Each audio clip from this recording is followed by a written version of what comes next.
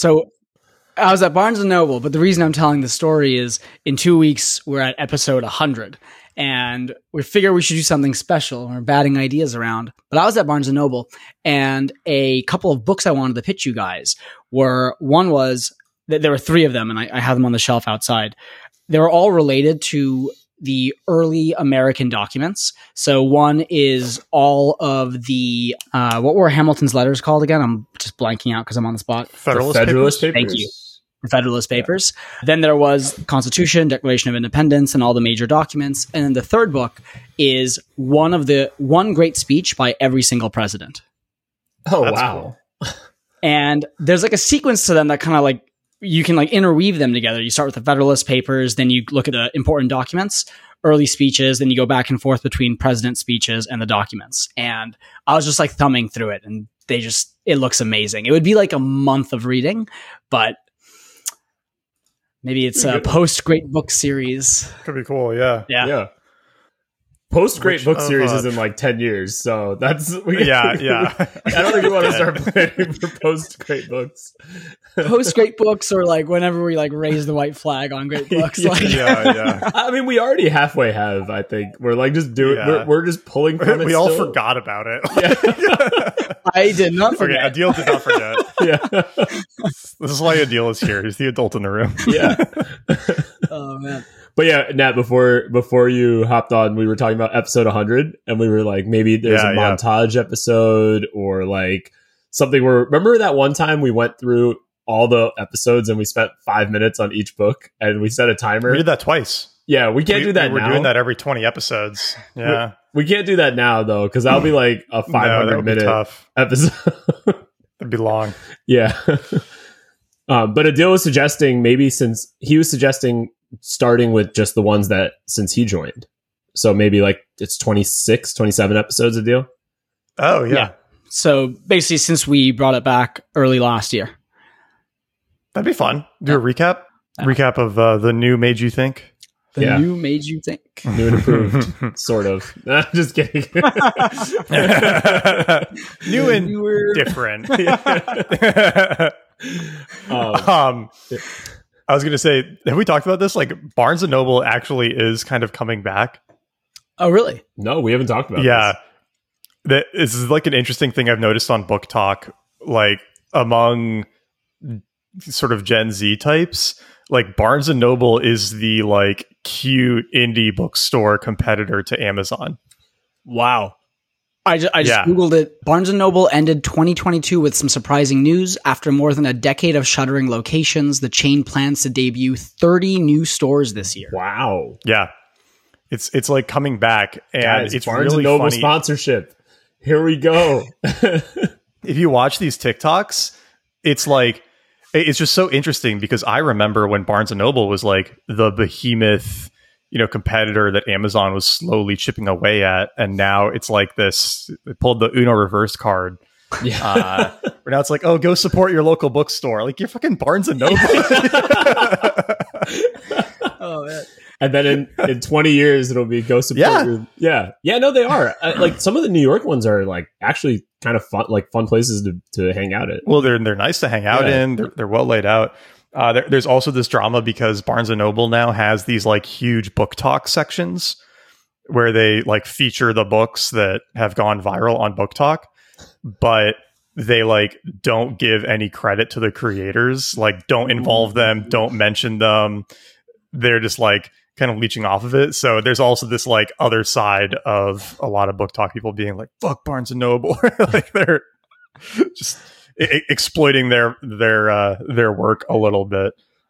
I don't know. This is a drama that I'm a little over invested in, I think. I go to the Barnes & Noble by Union Square pretty often, and they have a Book Talk section there. I actually thought of you when I was there. Maybe we'll walk in, and when they start giving some credit to the influencers, see a big old life-size cardboard cutout of Matt. Next time I go, I'm like, Matt recommends. Hey, where's the Made You Think section? Yeah, right? Yeah, the Made I did. They're like, we would do it, but the books have no theme and they just appear randomly. we had no idea what section to put it in. I actually did a video on Three Body Problem last night. It's up to like 230,000 views on TikTok. I liked it. It was a good video. Kind of cool. It's a good video. Not on TikTok. I saw it on Instagram, but it's so interesting what does well on TikTok versus Instagram, because that one didn't do that well on Instagram, and then it's just like it's my best performing video in a while on TikTok. It's kind of cool. Is it just kind of like what gets picked up by the algorithm, or is it like somebody like is there like some similar concept as like retweeting or reposting? And it's just like there are reposts. People don't do them very often. It's really just all what gets picked up by the algorithm. And one thing I've noticed is that TikTok seems to like those like hide the book cover until the end 20, 30-second videos more than Instagram does. So it's just kind of interesting what type of content does better on which site. Yeah, I've noticed. I mean, you post, is it the same video on TikTok and Instagram? Same video. Yeah, that's what I thought. Yeah. I mean, why make two videos for that? That's actually one of the interesting things with short form video is it's one of the only mediums that you can 100% repurpose onto 3 different platforms. Like a YouTube video, you can't really repurpose anywhere. Tweets, you can't repurpose anywhere. Instagram photos, you can't repurpose anywhere. Podcasts, you can kind of repurpose onto YouTube, right? Like, that's one. But then a short form video, you can basically put the exact same one on YouTube, Instagram, and TikTok. There's little differences, especially like what length performs better. Like TikTok really wants you to do longer than 60-second videos because YouTube doesn't let you do longer than 60-second shorts. So now TikTok's rewarding longer videos because they don't want you to repurpose them to YouTube. So there's like a little bit of that stuff. But for the most part, you can put the exact same video in all 3 spots, which is pretty convenient. What's Instagram? If like 90 seconds. 90 seconds. Okay. So 90 seconds wouldn't work for YouTube, but it'd work for TikTok and Instagram. Yeah, TikTok lets you go up to 10 minutes now, which is kind of crazy. I would imagine the retention on that drops like crazy at like 30 seconds or 60 seconds. Yeah, it depends. I mean, there's a lot of TikToks in the 2 to 3 minute range that I'll get through. I haven't really watched anything longer than that. But TikTok's pushing it pretty hard because you get better algorithm placement if you're longer than 60 seconds now, and you get paid if your videos are longer than 60 seconds. So you're only eligible for a cut of ad revenue on TikTok for videos that are longer than 60 seconds. Wow, that's an interesting incentive. They're really pushing that then. Yeah. Huh. That seems counter to what they made them big, but I don't really understand it that well. Yeah, I think it's kind of a what got you here won't get you there thing, right? It's like they started off with that, and that got a lot of people hooked, and now people are slowly, I think it's like that got people hooked, but now people spend so much time in it that they're open to longer videos than they were originally, right? Where it was just like a new version of Vine. Does YouTube Shorts even register compared to the traffic you get on Instagram and TikTok? For me, it doesn't, but for some people it does. Okay. Like there are really big YouTube Shorts creators. It's not very revenue driving right now, so a lot of YouTube people aren't too focused on it. I mean, because you could just make so much money on YouTube if you're good, but it's hard to make as much on TikTok and Instagram. But the algorithm for YouTube Shorts just seems very different for some reason, or the way I'm doing it, people on YouTube don't like. I'm not really sure why. It's just crazy because like my most popular YouTube short has like 2,000 views. And my most popular reel has 8.5 million. Wow. So it's like and I've probably like 7 to 10 TikToks that have over 1 million views, right? Like the difference is huge. Yeah. And just literally not a single thing has done well on YouTube Shorts, which is crazy. I had written off short form on the multiple platforms a bit because as there were like new like ways of posting, if you remember when stories were first a thing, and then when Clubhouse came out and everyone copied everything, and eventually there was just like one person who won. So like Twitter Spaces won the live audio, Instagram appears to have won stories with some demographics. I sort of assumed that short form would play out the same way, but it doesn't seem to be, or it's still in contest. Yeah, I would say it's still in contest. I think one of the surprising things with it is that Instagram has actually made a pretty big dent, right? Like Reels have gotten very popular, and I think it helps. One of the big things that really helps is that brands pay a lot more for Instagram placement than TikTok placement. And I think creators prefer to build an audience on Instagram than TikTok. One, because you can get paid more, but two, the distribution, there's a higher variance on TikTok.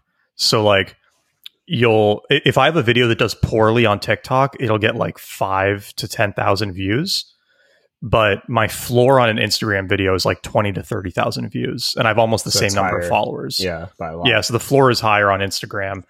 But things take off on TikTok a little more often. So you'll get those like spurts of, crazy virality on TikTok that you don't always get on Instagram. But I mean, like you can get it on Reels too. I mean, like my most popular video on either platform is a Reel. So, I mean, Reels have made a pretty big impact. I don't know how big Shorts are, honestly. Yeah. Like people send me, like Neil, you send me Reels, right? Like other friends send me Reels. I send people Reels and I send people TikToks. I've never had somebody send me a short. Same. Right. Like, but I always feel that way with YouTube. Like YouTube's a little bit of a bubble thing. I think because I don't know. I don't use YouTube very often. I used to use it. I feel like a lot more than I do now, but it's still so popular. I know. Yeah. That's weird. I use YouTube all the time.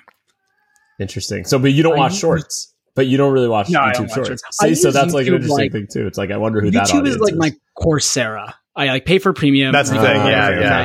I learned yeah. stuff on YouTube. Yeah. Actually, yeah, I do have a couple friends who listen to every podcast on YouTube too, or watch every podcast. Yeah.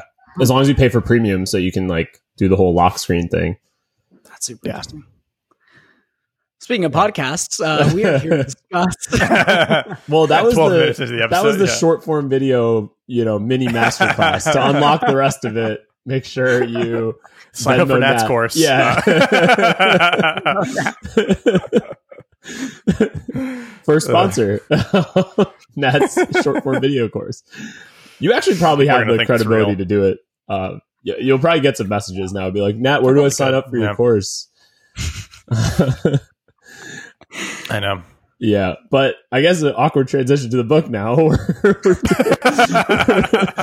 Today we're covering completely unrelated topic. Yep. Yeah, well, I'm sure there'll be a reel about this book at some point on Nat's channel. There you go. Connected it. Good book. Connected it. Yeah. The book is What Your Food Ate, and basically, I mean, the core theme of this book is essentially that our food today is a lot less nutritionally dense because what it is grown in, and then I guess the animals that we eat, what they eat is also less nutritionally dense. And it all kind of cascades up into our health. So we're eating a lot more in terms of calories. I think starvation is a lot less prevalent, which is a good thing in the world. But the actual nutrient density of what we're eating has actually gone down. So even though we're eating a lot of calories, we're all in some ways starving for nutrients at the same time. I thought it was a really interesting premise. Like I had never thought about it that way. I just always thought like, oh, like America has so many fat people because we eat too much. But in some ways, it's actually a more empathetic approach. It's like people might be eating so much because actually their body is craving something that they're not actually able to get through any of their food sources. Like, you're getting higher yields and the fruit and produce are larger, but like pound for pound, it's so much worse. Some of the stats in here were really wild about how much the nutrient density in food varies based on how it's grown, right? Like I mean, and they cited so much research, right? Like this is an interesting book, I thought, because it's, there's not a ton of narrative through it. It is very info dumpy. So you have to be okay with like reading through a lot of just like stats and examples and, different studies and things. They keep it light enough, it's very parsable, right? Yeah. And it's very readable, but it's a ton of information. It's like, it's information dense without being like a dense read. And shockingly, this is the guy's third book, I think, about similar topics. Like, oh, wow. Yeah, and it's kind of related to what we were talking about, I think, in the last episode or the episode before, where a lot of times, like, nonfiction authors, like, it's kind of the same concept, but then sort of peters out because they've run out of stuff to say. I haven't read any of their other stuff. I think it's the same two co-authors. Like, this is the fourth book. Fourth book, yeah, not even the third book. Yeah. I'm curious how much of it is also in the other books, or is this all new information? Because this was, you're right, so information dense. Oh, okay, this is actually an interesting topic that would be fun to explore. So their first book is called Dirt: The Erosion of Civilizations.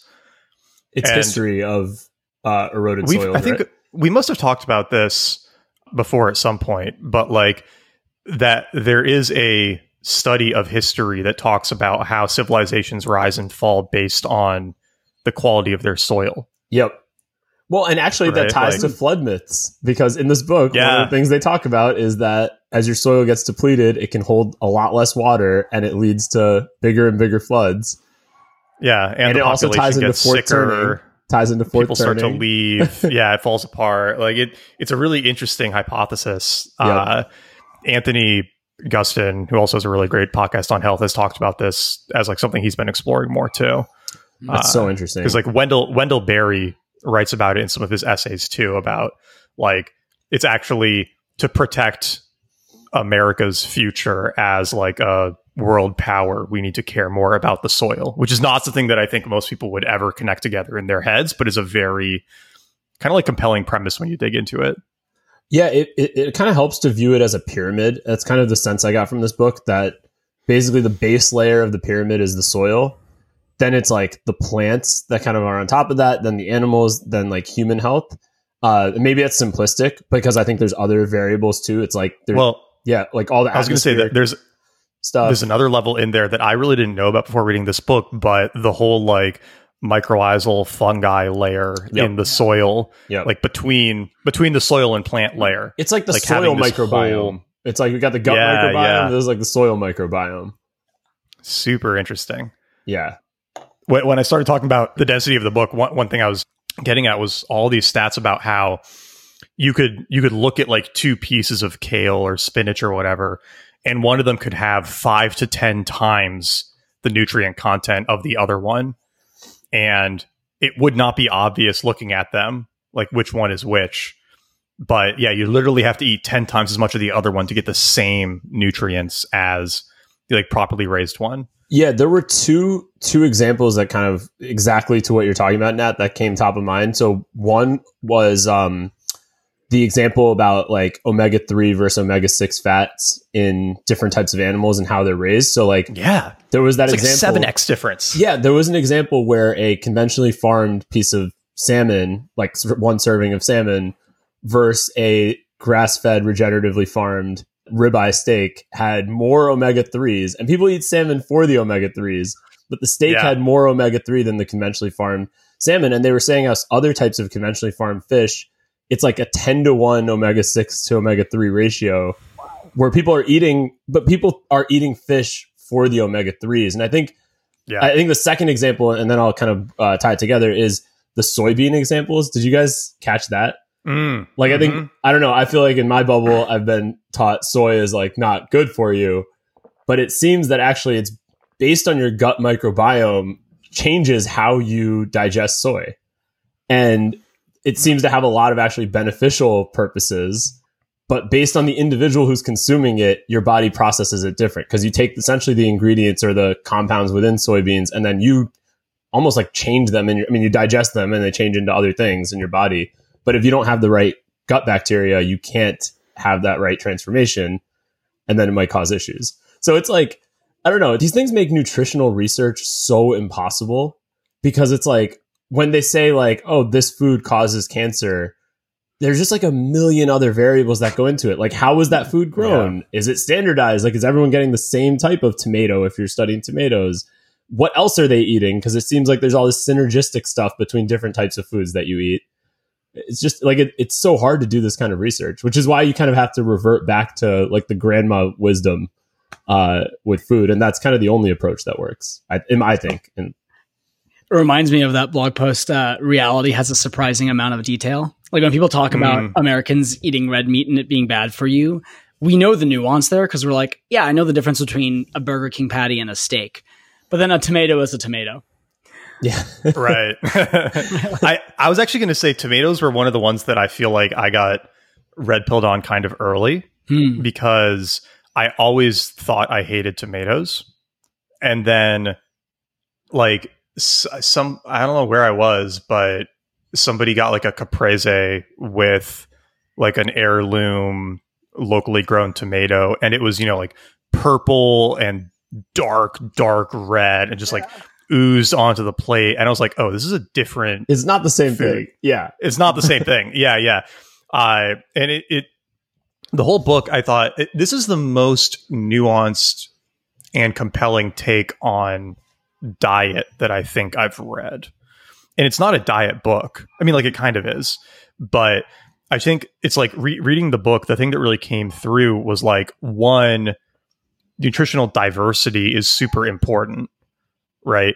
So not eating like the same thing every not eating the same day. thing over and over again is really, really important. And eating as nutrient dense of foods as possible is really, really important. Like more, even almost more so than almost like anything else. And it actually made me feel like I kind of had, like we spend, our family probably spends more on food than like most other things. And there's always a little bit of the back of your head where it's like, why am I paying so much for the, like, you know, grass-fed local like steak? Or like, yeah, it tastes better, but is it like really that much better? Or like, why does all of your produce have to be organic and like all of this stuff? And then reading this book, I'm like, oh, it actually makes like a huge fucking difference. Yeah, and it also it changes the metrics by which you're doing that math, right? Because it's like, oh, a pound of, you know, conventional tomatoes versus a pound of those heirloom tomatoes. They're not at all the same thing. So it's like, even if one, like the heirloom one costs double, it's probably like 4 times nutritionally dense. So you're like, all right, this is a good deal. You kind of like psyop yourself then into thinking that this is a good deal, which it is. Salmon. I think. Oh, totally. Yeah. You have to change your mindset on why you're eating. Right. Like you're not eating for quantity. Yeah, you're not just eating for calories. Yeah. It actually, like, I mean, one thing that I've sort of changed from reading it is like just trying to eat less like rice and kind of like lower nutrient calories, because when you think about it, as to your point, Neil, like every calorie has a nutrient trade-off, right?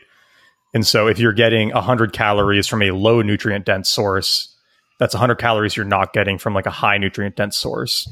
And assuming you don't want to gain a bunch of weight, like you're going to malnourish yourself by eating too many like low nutrient density foods. Yeah. So you kind of have to decide like, okay, I'm going to eat fewer of these things so I can eat more of like these things over here.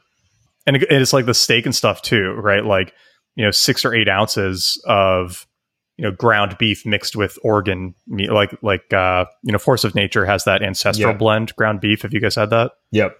Yeah, which has it's like pretty good. Organ meat mixed with it. Yeah, it's got heart and liver mixed into it in the same ratio as it is in the animal, I think. So it's like 10% liver and 5% heart. I think it's like a little more than the actual animal ratio, but it just tastes like, you know, ground beef. But that's like so much more nutritious of ground beef than, you know, what you would normally get. Also, you can taste the difference. I really think it's like there's like totally taste it. Yeah, for almost all these foods, like the first time I ever had milk that was like from a regenerative farm, and just like I probably hadn't drank a glass of milk like by itself since I was maybe 20 years old. But I put this milk in my coffee and it almost tasted like creamer.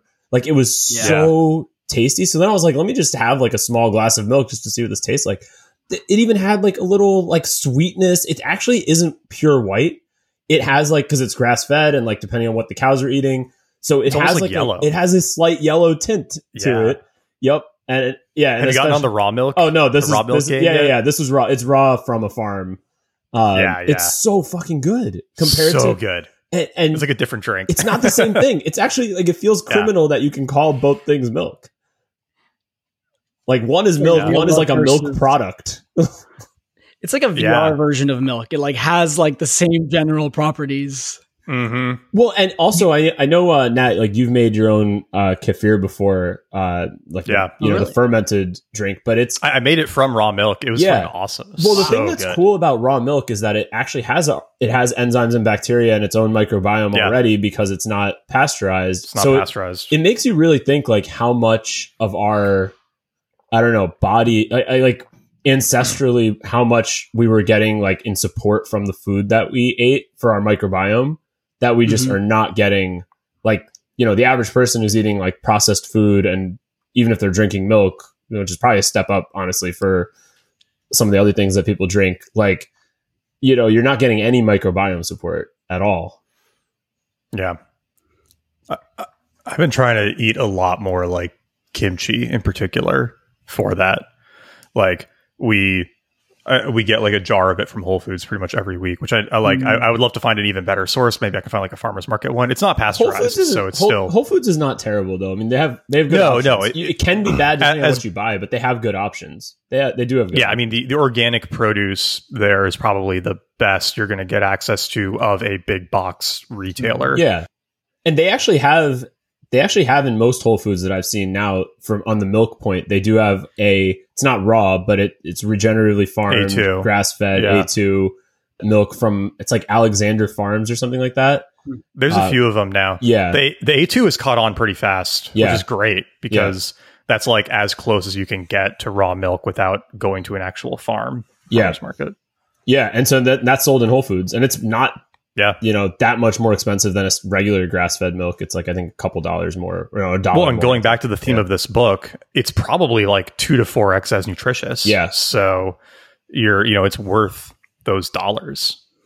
Totally. And actually, another thing this book made me realize, it made the whole supplement industry make a lot more sense to me, because I always had this thing. I mean, I feel better when I take supplements. I think most people would agree, and many people take supplements, and so I'm not knocking supplements. I'm just saying the thought I've always had is like, why do I need to take this when like my grandparents never took this and they all lived into their 80s, they're like even older and were in great shape, and now I'm like, I'm not in my 20s anymore, but I was in my 20s taking supplements. I'm like, why the hell do I need this stuff? Like, why do I feel better with this than without it?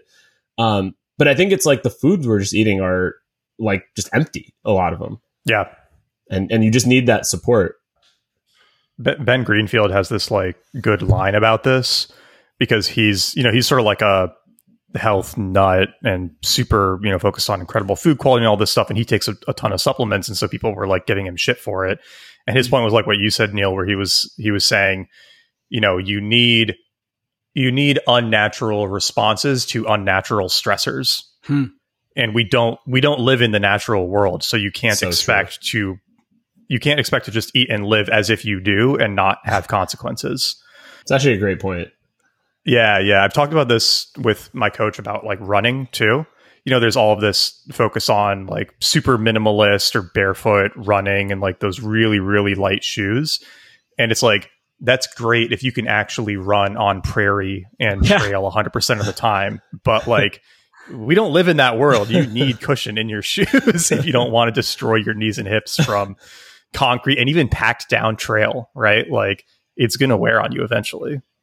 Another thing to the point of like not living in a natural world, the glyphosate stuff was unbelievable. Yeah. That's another one where I kind of like always knew like, glyphosate's bad, but I don't totally understand why. It's like, oh, okay, this is why. Yeah, I mean, there's like and there's Justin, who had recommended this book to me in the first place. Justin Mears does a very good newsletter on health and fitness as well. In his last newsletter, he had something about kind of glyphosate levels in different foods in different areas, like different regions. So like the permissible amount, I think, was like 0.1 in drinking water in Europe was like 0.1 part per billion or something like that. So basically not like zero essentially. And I think in the US it was like 1,000 parts per billion. I think it's like 200,000. No, I think this was in drinking water. It's very high. Oh, was that food? And then and then it was like a conventional strawberry was at like 200,000 or something like that. Yeah, it was insanely high. This is something Europe does a lot better. Yeah, well, every time you go there, you feel better. I was just in Italy for 9 days, and like if you just took photos of my food, it looked like I was eating terribly, but I felt so much better, and I lost like 4 pounds. Yeah, there's something about pasta, pizza. Like soybean. It was soybeans, Neil. Soybeans. Yep. 12,000 part per billion found in GMO soybeans. Yep. Well, and almost all of it is GMO. That's the one thing with certain types of crops, because they basically mass spray. So it's like, this is something I guess the book really helped me understand too, is like the whole how GMO relates to all of this.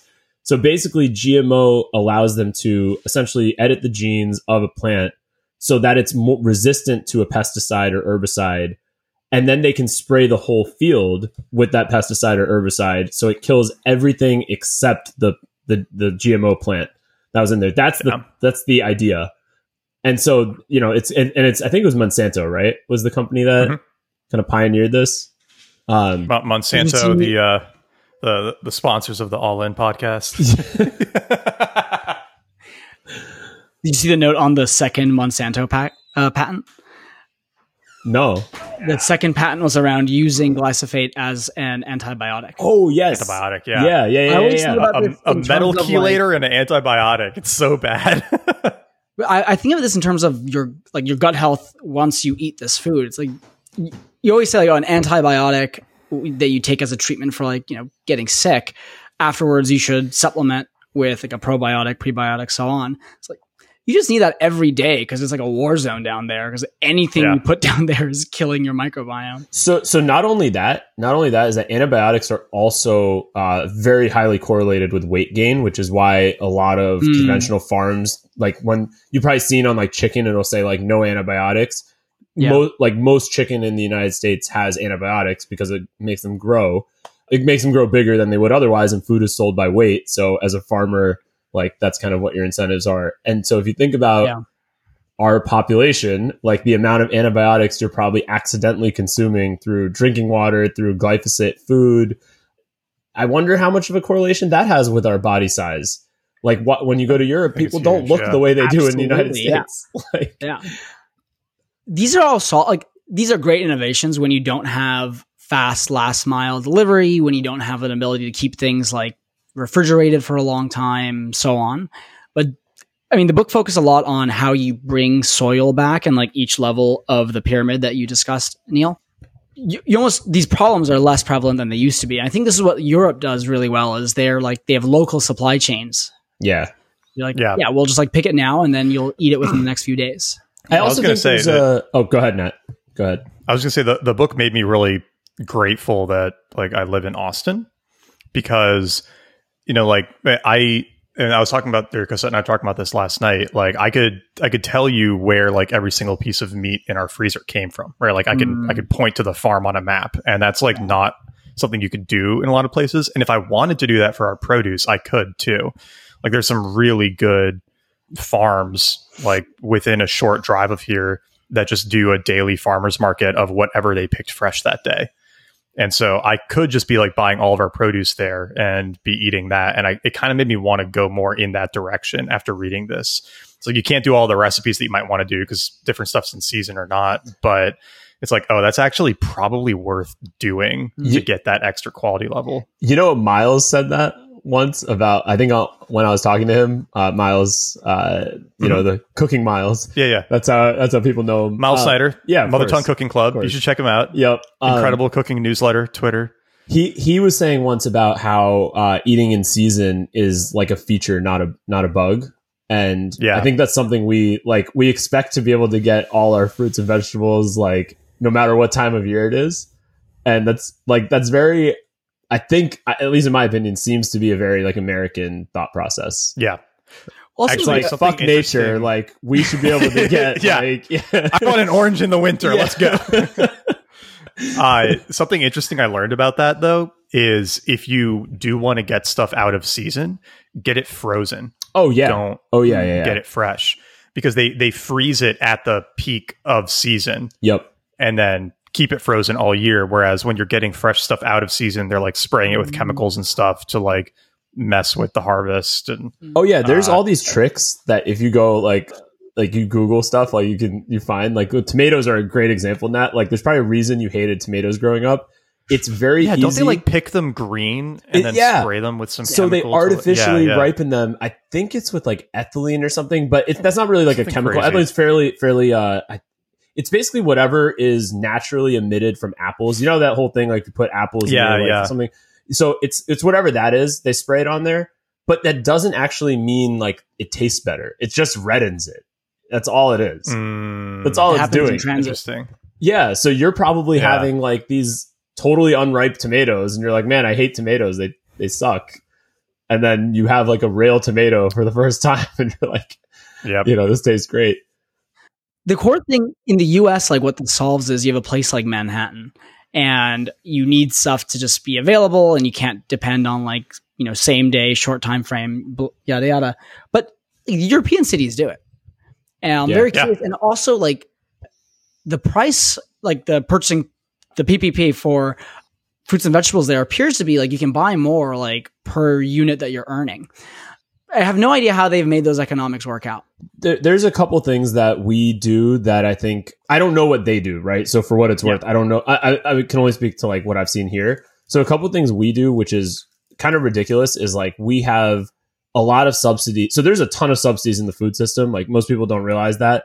There's, I think a floor price for like milk that like a farmer, as long as they're like, but it has to meet their definition of like what milk is, which is, pasteurized and like, milk product. Yeah. So basically government subsidizes milk on many levels. Think about like school lunches are all like milk is considered a part of every single school lunch, chocolate milk and all these other bullshit products, right? Part of school lunches, corn, soy, and wheat, I think are all three subsidized as well. And again, they're subsidized based on volume. It's like how much you're, growing. And I think you get a guaranteed price as well for that. And then it's also subsidized, and this is the part I think a lot of people miss, is like we're also subsidizing the healthcare system so much. It's like we're in the worst of all worlds, I think, with our healthcare system because it's not single payer. So the government doesn't really care about the cost, but it also is like not market. There's like not really market forces at play in healthcare either. And so it's like the food companies are kind of also being subsidized by the healthcare system. And so like, because it's like all of this stuff has consequences down the road for people in the moment and down the road, actually. Like there's a reason chronic disease is completely out of control in the United States. And I think in Europe, like weirdly, they probably have a different subsidy system for foods. Like, I mean, let's say you can't get rid of subsidies, like don't take a libertarian approach. And let's say you're going to keep the same subsidies. Why aren't the subsidies going to organic foods? Like, that's just like such an easy thing. Like, why don't we subsidize organic foods for people? Like, why is that not where the subsidy is? Yeah, I don't know. It's just like little stuff like that. It's like where the money is going is not towards actually what benefits people's health. And then the small farmers too. I think we have a lot of large farming companies, like a lot of it's like very consolidated here too. I wonder if I don't know this, so this could be wrong, but I'm guessing maybe Europe is more of a small farmer environment. It is one of those things where like there are certain products that get better at scale and there are products that get much worse. Like tech seems to get better at scale. Like a huge company like Apple can make a better phone or a better chip than a tiny company, right? But food seems to inevitably get worse, right? Like almost like anything that could be considered artisanal or whatnot is going to get worse. Right. Yeah. As it gets bigger. I wonder what it is that causes that trade-off in general. I'm trying to think of like other examples, right? The natural world is imprecise and highly localized. Yeah. Well, and they talk about that here too, right? Yeah. Like they're talking about the cattle feed, and they have, what is it? FMRs, the cattle rations, basically based on the military food, where they just have like one standardized kind of cattle feed. Oh yeah. Versus when they get to forage on their own. Yeah. Well, and one thing it talked about that is really interesting, I think I've talked about this on the podcast before, but there was this like study in human infants where they had like a bunch of sick babies and they just gave them a bunch of different foods they could pick from. And they naturally picked the foods that like made them healthy, that gave them what they needed. And the book was talking about cattle and monkeys and other animals doing the same thing. When they get sick, they naturally eat the foods that help them deal with their deficiencies and whatnot. But if you feed them all the exact same thing, they can't do that. So they just get sicker and sicker and sicker. And so you have that too. I think we all have that. I think humans have that too. Like adult humans have it too. But I think you do get like, I don't know, influenced or you have to kind of pull out. I think it gets dysregulated. Yes, exactly. Because I'm sure you've noticed times where you crave more fruit or more meat or more like whatever, and then it's like, oh, I can't get enough of this thing, and then you just eat it, and then there's like a point where you're like, all right, I'm not in the mood for that anymore. and it doesn't it's not perfect, but you can't be like, oh, I'm craving cookies and like just go eat all the cookies that you possibly can. But even that actually usually signals something. Like if you're craving, I think it's either salt or sugar. It usually means you're actually dehydrated, and you should. Yeah, if you're craving sugar, it means you need salt usually. Oh, interesting. Yeah. What happens if you're craving salt? Just then you're also salt deprived. Yeah. Because I never really crave sugar. I usually crave salt. That's like my not all the time. Yours might be better regulated. Like, yeah. But yeah, I mean, on the rare occasions where I am craving sugar, I often find that if I have like an element or something, the craving goes away. Interesting. It's like a good hack. Did you guys catch the story? I think it was just a very short story that he had about the British like World War II diet. Yeah. And how it improved their health. That was so cool. So they basically had like the ration system, and then they also forced like the bakers to use more of like a higher percentage, I guess, of whole grains in the loaves because it's less wasteful. So basically, I guess with whole grain, you put in 100. I think it was like you put in like 100 pounds of flour, you get 100 pounds of bread back. You get 100 pounds of grain, you get 100 pounds of flour back because you're using every single part of the grain. Whereas refined, you're not. Refined flour is not getting you that same percentage. So the British government didn't do it for health reasons; they did it for like supply reasons. But it somehow led to actually much better health outcomes. Like they said, fewer cavities, fewer stillbirths, diet-related diseases declined across the whole population. Yeah. The study they did afterwards where they had two groups of mice or rats, and they fed them like the wartime diet and then the average diet. And the rats who had eaten the average diet eventually started to fight and kill each other and then eat each other's remains. Yep. Was really dark. I'm actually crazy. Yeah. Well, and then when they switched them to the healthier diet, they recovered in days, apparently. Yeah. Right.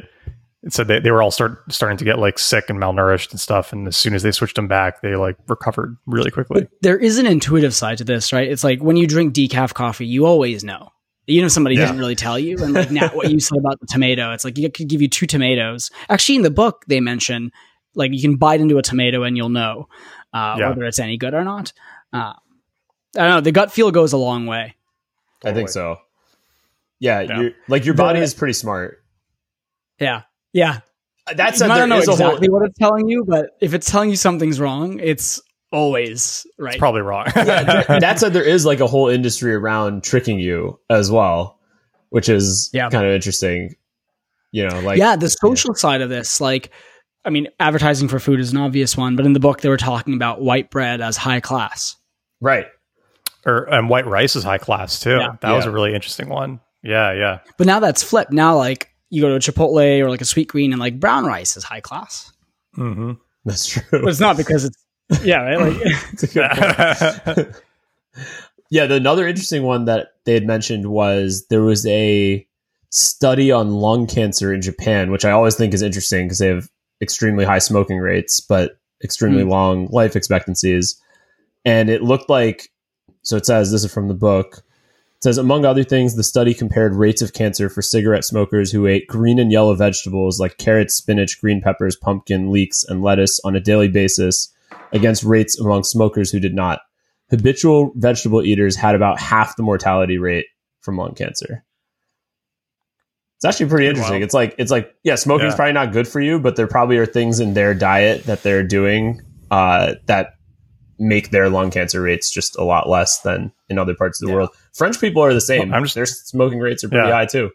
I wonder how much of this is just like you're chronically inflamed from bad food. So any additional stressor, be it smoking or otherwise. Alcohol is probably the same way. Much more damage. I mean, think about like Italy, Adil, like the amount of wine that gets consumed. It's like not, it's not a small amount, but I guess the other things that are being eaten are counteracting that in some way. Or they're just like not chronically inflamed. And so their body can handle that slight amount extra. Have you guys ever taken a CRP inflammation test? No. It's been on my list. Maybe we can all squat up and do it. I'm almost scared to see what the answer is. Yeah. I mean, Nat, I'd be curious to see yours versus we got like 2 Manhattan people, and then we have you and so actually, on that note, I recently found out that I like can't eat gluten anymore. Oh, you did a test, or like you just no? I had this like weird experience 2 or 3 months ago where I was trying out those NAD patches from Anthony's new company. So it's just like a patch you wear to get like a NAD plus drip throughout the day. And like NAD is kind of this like anti-inflammatory recovery supplement. But it's really gnarly and painful to do as an IV. Like it's apparently just miserable. It's almost like a low grade version of getting chemo. But it's like, it's really good for any part of your body that's like overstressed or overinflamed or something. Like it basically like gives energy back to depleted parts of your body. It's a cool supplement. And so I was trying it out, and like the first time I did it, didn't really notice anything. And then I got the flu and I was like puking my guts out. And then I put on the NAD patch after, and it was like the best I could remember feeling in my entire life. Wow. Where it was just like I was like a different person. Just felt insane. And then it went away after a few days, and I was like, okay, like, you know, maybe that's just from the NAD, like something about the supplement made me feel that way. And so I kept trying them, and like none of them it never felt the same afterwards. And so I was like, okay, like something weird is going on here. So I got blood work done, and like from the blood, there were like a few things with the blood work that suggested I had some sort of like chronic inflammation. And so my coach was basically saying like, you know, any of these in isolation, it might be like a supplement or a lifestyle thing or whatever. He's like, but it kind of looks like maybe you have a food sensitivity. So why don't you just try? He's like, there's a bunch of things we can try cutting out, but just like start with gluten because that's the one I see most often. So I cut it out. It was like literally night and day. I mean, huge improvement in like sense of like well-being day to day. Like heart rate went down, HRV went up, like mentally felt so much better. And I was like, okay, well, and reading this book, it was like, you know, it's probably not actually necessarily the wheat. It's probably like how we get it in the US. Even like I'm pretty good about my sourcing and stuff, but I think I just had a moderate intolerance that compounded for 30 odd years. So I got like an indirect inflammation test, and it was like, oh yeah, like something's not right here. Wow. Even if you're sourcing really carefully, if you're eating out every 2 to 3 days, like at that point, the disruption is probably a whole other source of stress. Yeah. It's crazy. I mean, like I feel better now not eating it, but like I haven't had a full night of sleep in a month. And it feels better than it felt before when I like was sleeping and stuff, but eating it, which is pretty crazy. Wow. That's wild. Yeah. I guess that's one of those things where you probably didn't even know that wasn't normal until you had I mean, it's just NAD. Like a slow burn. It just slowly picks away at you. And what it really was the combination of puking and the NAD. Because like I must have cleared all of it out of my system. You know, so there was nothing in there inflaming me anymore. And that's why it didn't work as well the subsequent times, because I was still eating it. Yeah. Because the puking probably purged it, and then... Exactly. Yeah. Wow. Kind of crazy. Yeah, I also suspect for gluten and dairy and most of these, like I think like maybe nut allergies could be different, but like, I think like the food intolerances, I think to your point of like dairy are the big ones where it's like, it's definitely a quality. It could be quality, or it could be a microbiome thing as well. Like it could be, because I've heard of people reversing their gluten intolerance, but it takes a long time. Like, you know, I don't even know what they do necessarily, but I have seen anecdotal stories, which I'm sure maybe you looked at those more. But I think if I lay off it for 6 to 12 months and take like a fuck ton of probiotics and fermented food, and then only consume fermented wheat, so like sourdough and stuff, I'll probably be able to do that. Yeah, but I'll be curious to try it in like a year. Yeah, because the weird thing about a microbiome for now. The weird thing about a microbiome, if you think about it, is if a species of bacteria, because there's like millions of different species of bacteria in your gut. And if one of them goes extinct that was responsible for digesting a certain compound, there's no way for it to come back unless you introduce it again. Yeah. And feed it properly. Well, like that part is so interesting. About that with like fermented food and probiotics, where it's like you need to do something crazy, like eat 4 to 6 servings of fermented food a day to make up for the lack of probiotics that we naturally get in our food anymore. Wow. Like, because we're not eating much dirt. We're not eating like live dairy. We're just like not eat a lot of raw foods? I feel like I don't eat that many raw foods besides like fruit. Yeah, just fruit. Yeah. And I think that's like cooking, I feel like is one of those, like if we just, again, go back to like grandma wisdom or ancestral wisdom, it's like there's probably our percentage of cooked versus uncooked food is also a little off. And probably uncooked food, you actually get exposed to bacteria quite a bit. Sure, there's bacteria in like an apple or in something like that. Angela and I started hoarding sauerkraut again a few months ago. When Nat and I lived together last year of college, we would buy like 2-gallon kraut jars at Costco. Good times. Those were good times. Dude, that's actually so good. That, and then we actually tried making it. It was a little bit harder than we thought it would be because it molds really easily. I've always had a hard time with it. Yeah. We tried a couple jars and then we had to travel, so we kind of gave up on it. But kimchi as well. I've had a much easier time like fermenting carrots and jalapenos and things like that. That goes really easily. But something I've started doing is like eating kimchi, but then pouring the leftover kimchi residue over like other vegetables as kind of like a salad dressing. Yeah. And that's actually quite tasty. And then you're just eating raw vegetables with a ton of extra probiotic on it. It's also very good on rice. Smart. No, I guess you're cutting rice, but yeah. Wait, you're not cutting rice? Nat, are you cutting rice? I'm having less. I'm having less. Okay. I was going to say, I don't think rice has gluten, but... No, it doesn't. Yeah. But to the point of like nutrient dense foods. Oh, it's not. Right? Yeah, it's not a very. It's like when I'm looking at the things that I eat in a given day, rice is clearly the least nutrient dense one. Yeah. On the point of even like, I know you're cutting out gluten, but on the point of even bread, it's like when we say like cutting out bread or you shouldn't eat bread, it's like the definition of bread, it could be so different depending on what you're talking about. Yeah. Like you got into sourdough for a while, I think, right? Or like I mean that like good sourdough just doesn't even feel like the same product as like, I don't know. No, it's a completely different white Wonder Bread or something. Like, yeah. I mean, the texture is totally different. The taste is totally different. Nutritional profile is totally different. Like you feel different after eating it. Feel different after eating it. Yeah. It's just like shocking. I mean, like the fresh sourdough with raw butter and salt is like just an incredible food. Yeah. I mean, well, that's the other thing that tastes so different in Europe. Bread. Like a lot of times the bread in really Europe is just not the same. Dude, 10 days in Italy. Last year we spent a month in Istanbul and we just ate whatever we wanted.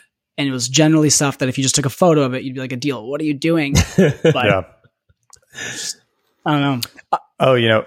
It's a bit of a meme now, the whole like there's something in America. But like there really is. There really is. I'd be curious because I know we have to wrap in a few minutes, right, Neil? Yeah, I'd be curious for the solutions. So every single level is to some degree fucked. The soil is in a bad state. All the regulation around farming is bad. All the general farming practices are bad. Like we're optimizing for the wrong things. But there were some interesting solutions that I was thinking. Go ahead, Neil. Yeah, I'm actually very bullish on. Like, I think things are on the right trajectory. I mean, it could be a lot better. I don't want to be like overly optimistic, but I think there are like the amount of people I think who know about this stuff. Like, I just think back to Nat, or like I know you and I have talked about this. Like when we were growing up, I feel like nobody knew about any of this stuff. Yeah, people didn't know. Now I think a lot of people, like the education has gotten a lot better.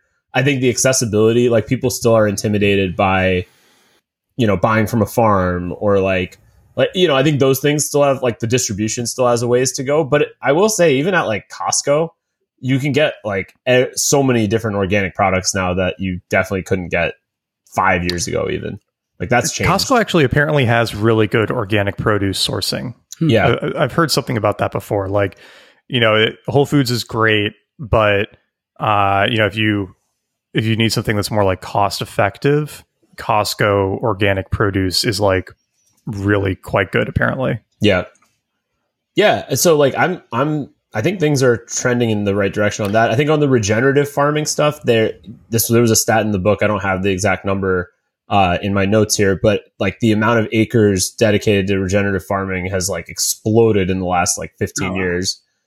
Yeah. Yeah, there's also some good sites too that people have built just like to find a regenerative farm near you. Like Adil, there's one that I buy from that delivers into New York.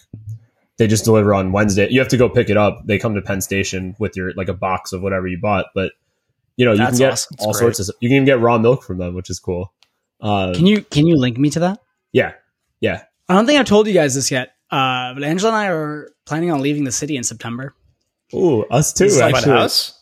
Yeah, us too. This is like a pretty major motivator. Actually, there's just like towns upstate, and it's get more land, have your own garden.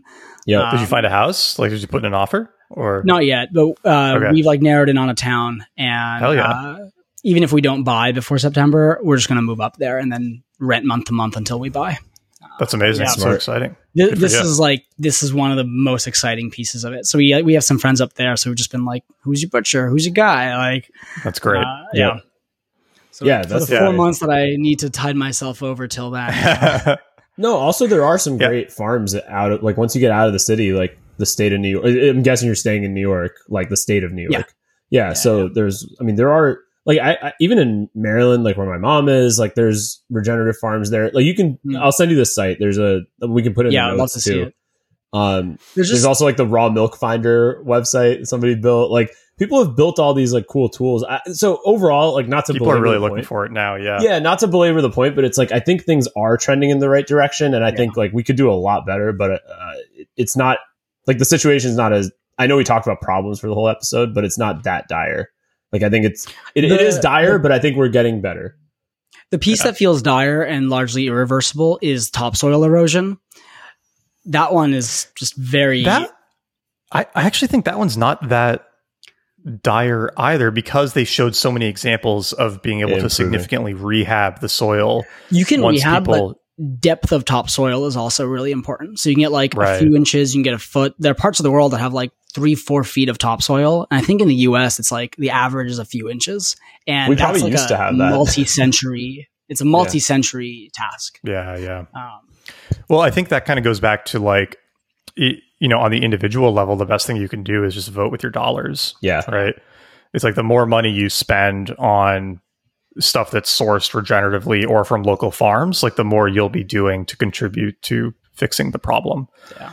And I mentioned it earlier, but like another shout out, if you don't have access to something near you or a farm or butcher near you, like Force of Nature's stuff is quite good.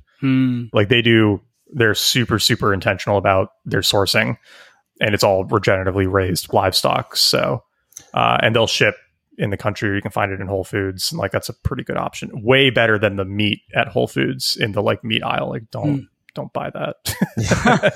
There's another company I saw the other day in the organ meat category. It's called Pluck.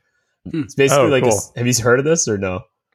No. It's like a seasoning. It's like a seasoning type ish product, but made from organ meat. So it's I think liver, heart, and kidney. I want to say there were three different types of organs. Basically, the idea was like just if it tastes good, they have different flavors.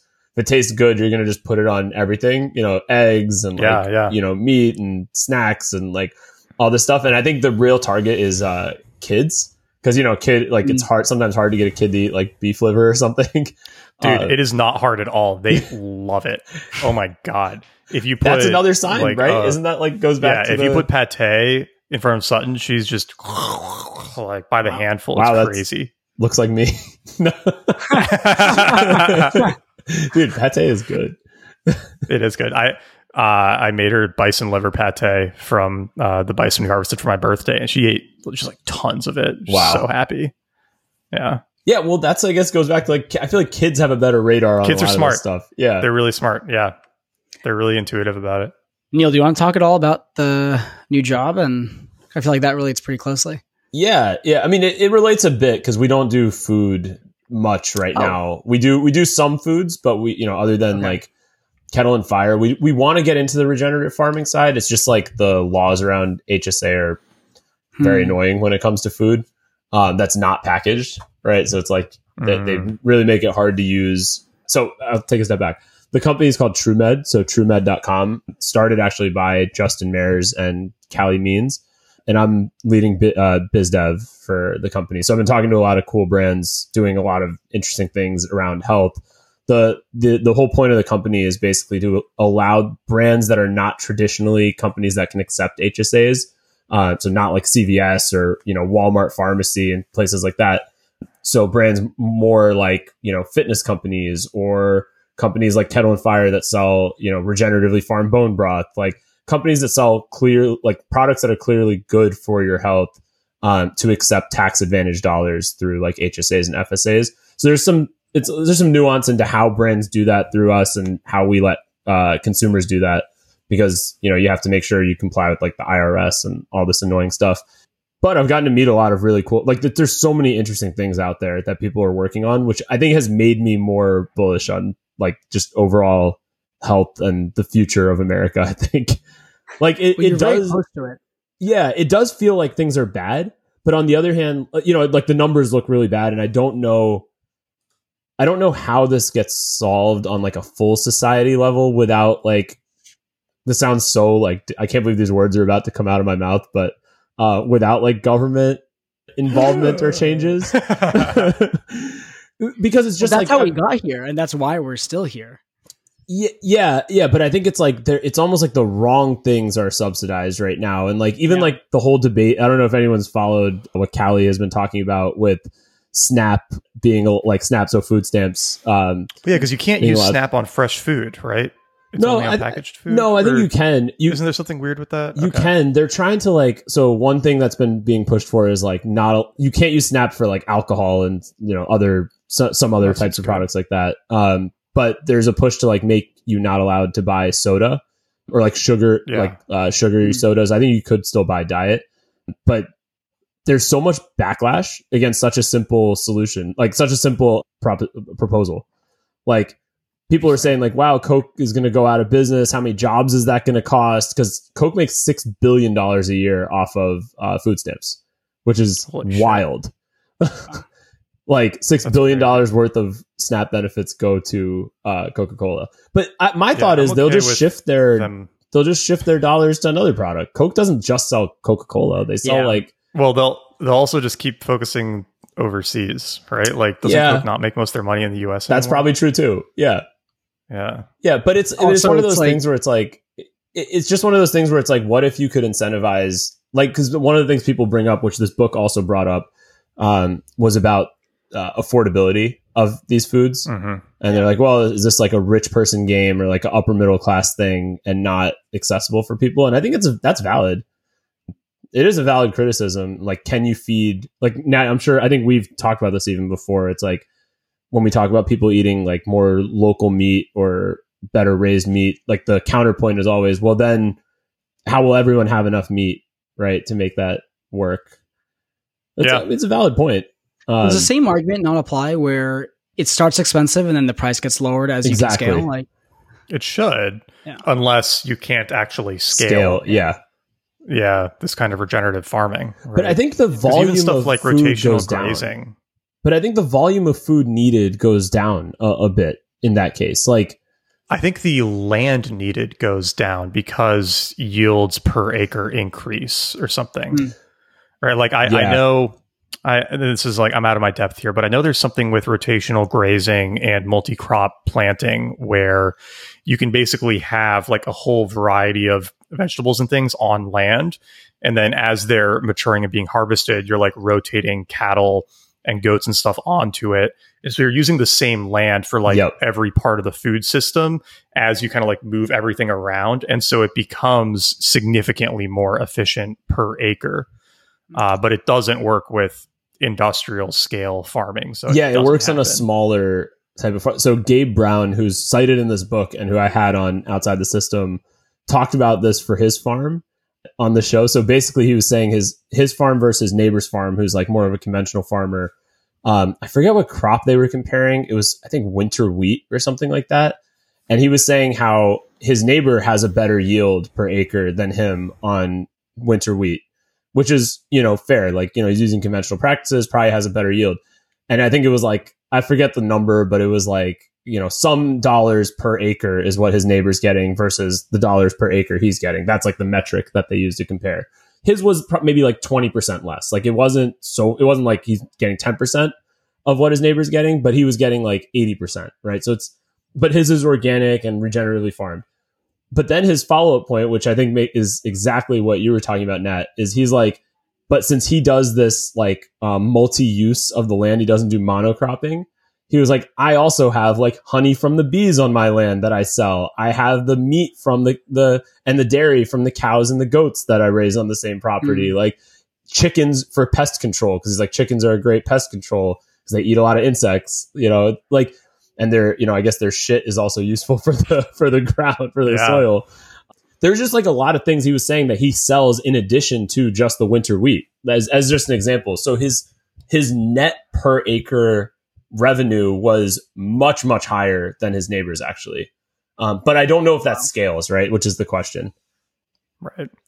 Well, it seems like it theoretically should. I mean, you would need more labor, right? More space, but I don't see any reason why if you had the people to manage it, you couldn't scale up to 100 acres or 1,000 acres and whatever. Yeah, and then in the book, they talked about the amount of fertilizer, like how much fertilizer costs, right? And that was, it was not insignificant. No. Yeah, so you can use natural manure.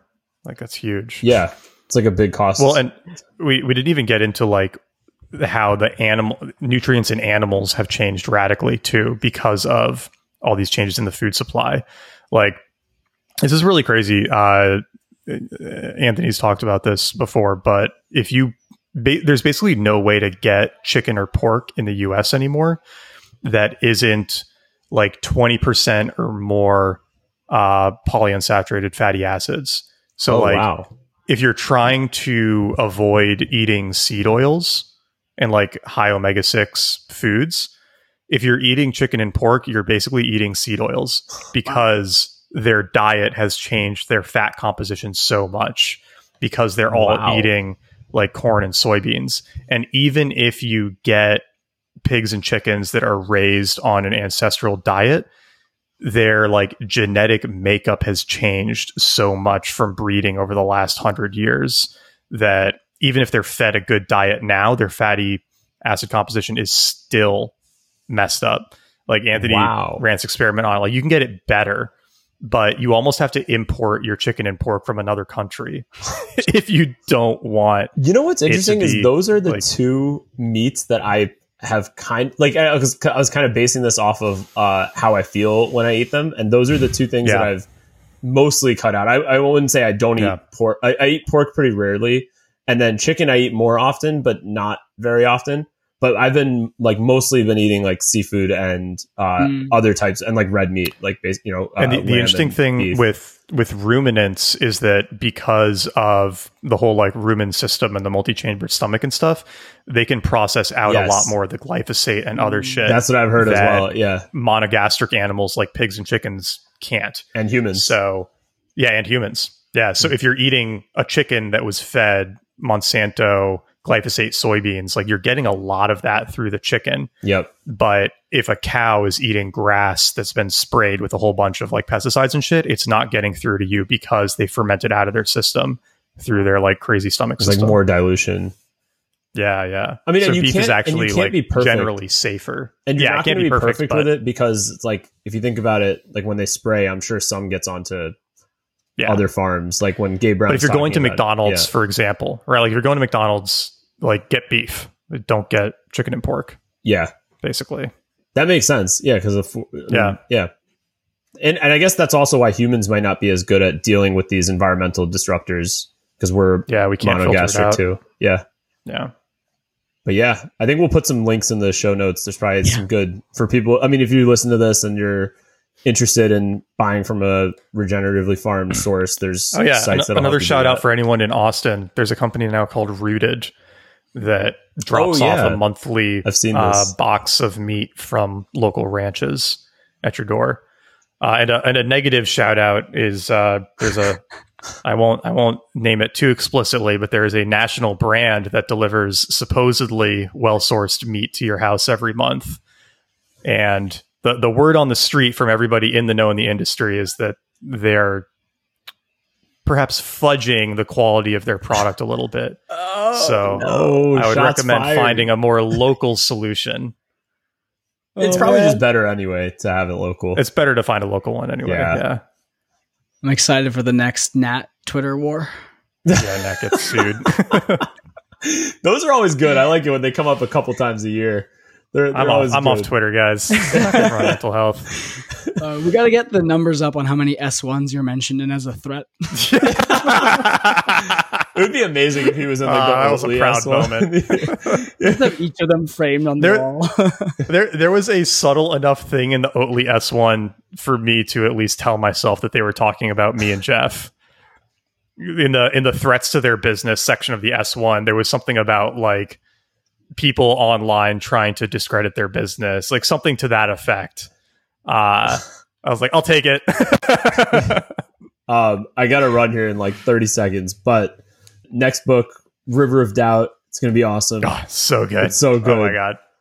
It's so good. And that's episode 99. And so if you have thoughts on what we should do for episode 100, get those thoughts into us ASAP, because otherwise we're going to plan something without you. And leave a review. We got 4 new reviews since the last episode on Spotify, which is awesome. We're up to 54. Leave a review and send this episode to a friend. Yeah, a few friends. A few friends. A few friends. All right. Eat well. See you in a week. Yep. See you in a week. Eat well. See you guys.